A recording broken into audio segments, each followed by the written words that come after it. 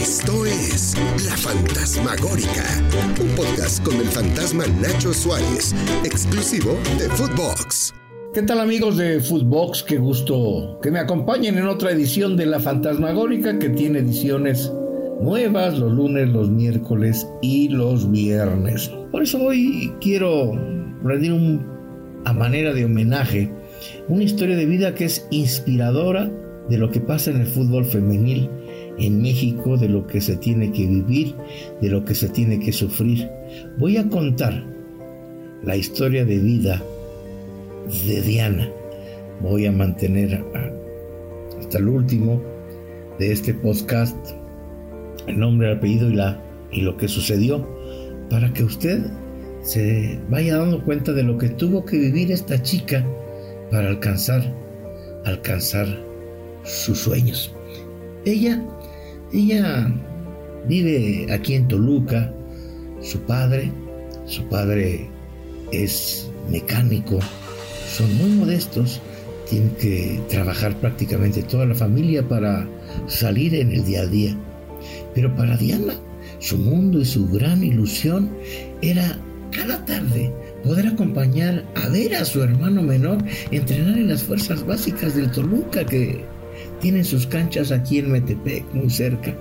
Antes de eso, en su modesto hogar, ella ayuda a enrollar las vendas, a que no falte el short, las calcetas, las playeras, el alimento.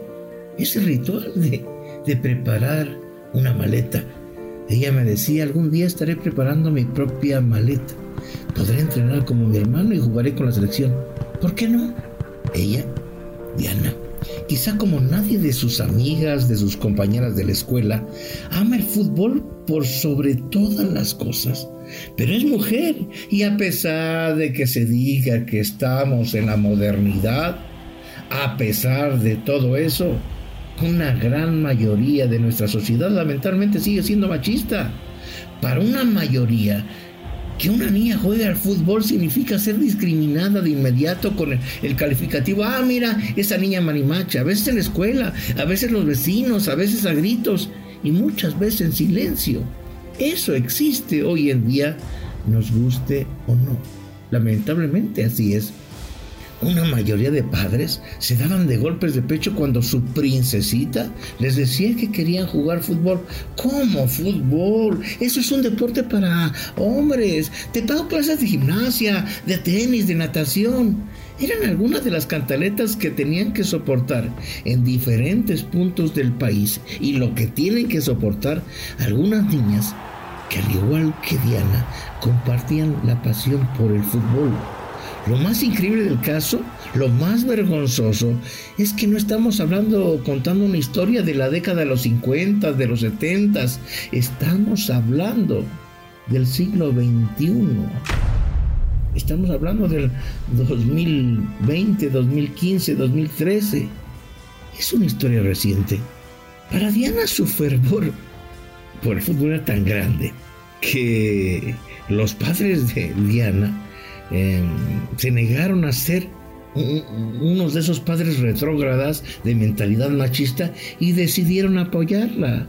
¿Te gusta el fútbol? Vas a jugar el fútbol. Las preguntas eran: ¿y dónde va a jugar fútbol femenil? ¿Cómo? En las escuelas públicas, la verdad, no existe el fútbol femenil. Es más, ni estaba considerado como competencia en los torneos regionales o estatales. ¿Alguna liga infantil femenina en Toluca? No, ni soñarlo. Hace algunos años no existía. Y la economía familiar no daba para viajar al Valle de México o a la Ciudad de México, donde ya existían algunas ligas. El único camino que tenía Diana era pedir el favor que en las escuelitas del club le permitieran jugar con varones que al inicio la veían como bicho raro. No mames, ¿cómo una niña va a jugar con nosotros? Lo peor del caso es que ese bicho raro llamado Diana, al entrar a la cancha, se convirtió en una verdadera pesadilla para los rivales. Diana jugaba sin ningún complejo de género, pedía la pelota, la driblaba, tiraba con decisión al arco y no dudaba ni un segundo en jugarse la piel de las rodillas o los muslos en una barrida temeraria para recuperar el balón, porque también se jugaba en la tierra. y si por alguna razón recibía un pelotazo en la cara, no lloraba. No se quejaba de alguna patada malintencionada, de un compañero que quería imponerse con la fuerza de su género. Diana era una mujer muy mujer y no les iba a dar el gusto de verla llorar o quejarse. Pensaba que eso haría que la sacaran del equipo, que no la dejaran jugar más, y eso, cabrón, no lo iba a permitir jamás.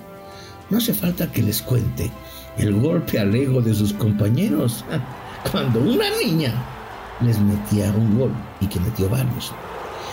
Todo ese primer desarrollo de esta chica llamada Diana fue observado muy de cerca por Jaime Valdés Arriaga, ese gran técnico y extraordinario formador que está ahí desperdiciado, en que en algún momento llevaba las riendas del equipo de su hermano de Diana en las fuerzas básicas del Toluca.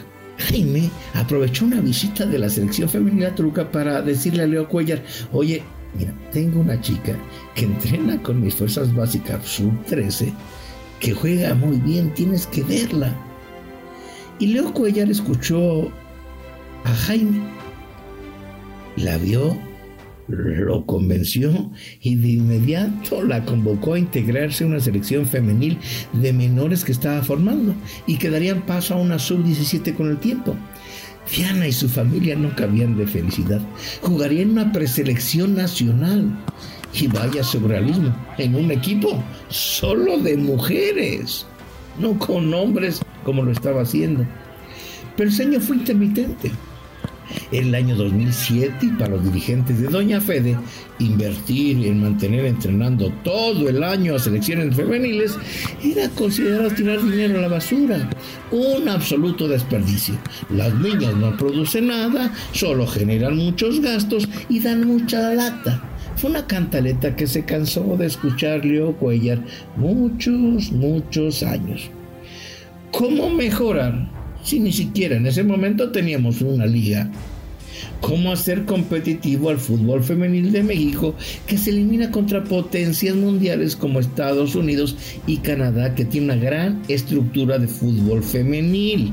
¿Cómo chingaos hacer un equipo, una selección a futuro, si solo tengo presupuesto para alimentación y hospedaje en las niñas en el CAR un mes al año? Y eso cuando están de vacaciones. Bueno, pues el técnico Jaime Valdés encontró una solución. Con el argumento de que ya era una seleccionada femenil, se inventó que Leo Cuellar le había pedido que entrenara en las fuerzas básicas de la categoría sub-15 que él dirigía en el Deportivo Toluca.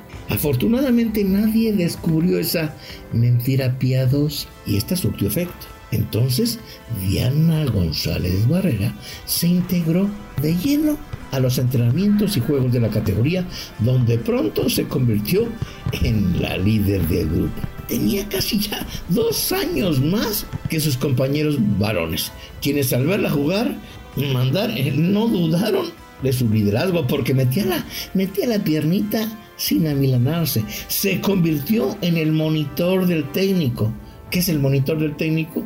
Pues al jugador que toma el entrenador para poner los ejercicios y enseñárselos a los demás, ¿sí? Diana, en una sub-15 del Toluca, se había ganado su lugar y el respeto. Y no eran troncos. En ese equipo sub-15 muchos debutaron en la primera división.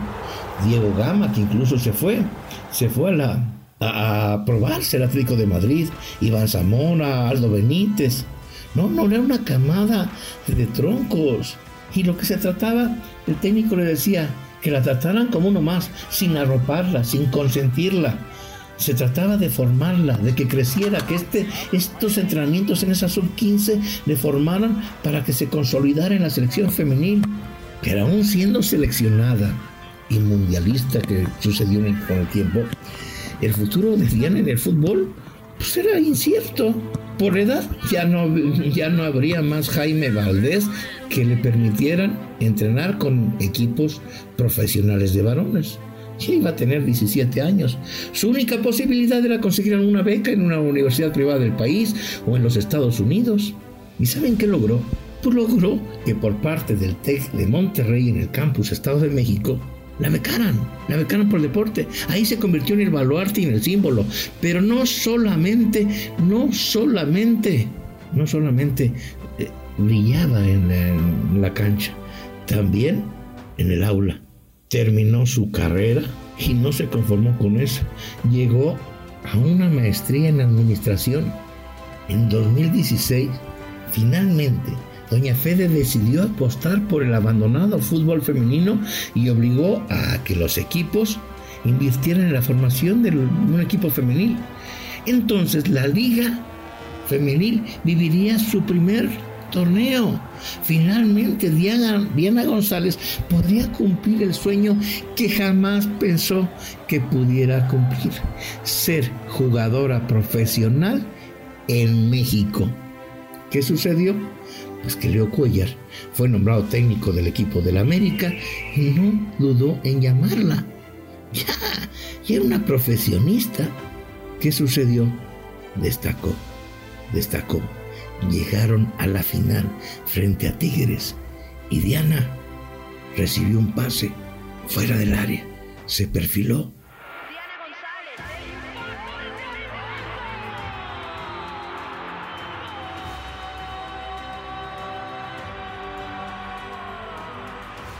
Diana González le anotó a Tigres. Diana González fue la gran figura de ese título que conquistó el América. La historia de Diana era una historia de éxito. Había cumplido sus sueños.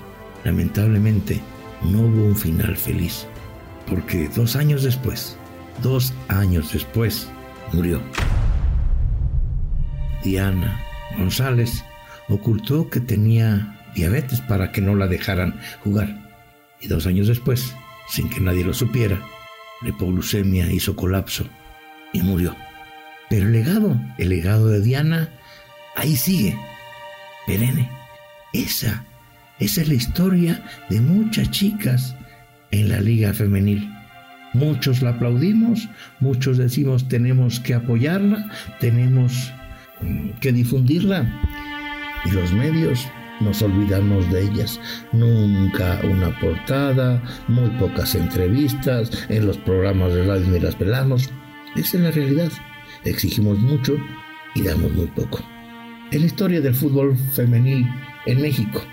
Es la historia y un tributo a Diana, que seguramente desde el cielo está buscando que otras cumplan sus sueños. Soy Ignacio Suárez, esta fue La Fantasmagórica. Nos escuchamos pronto.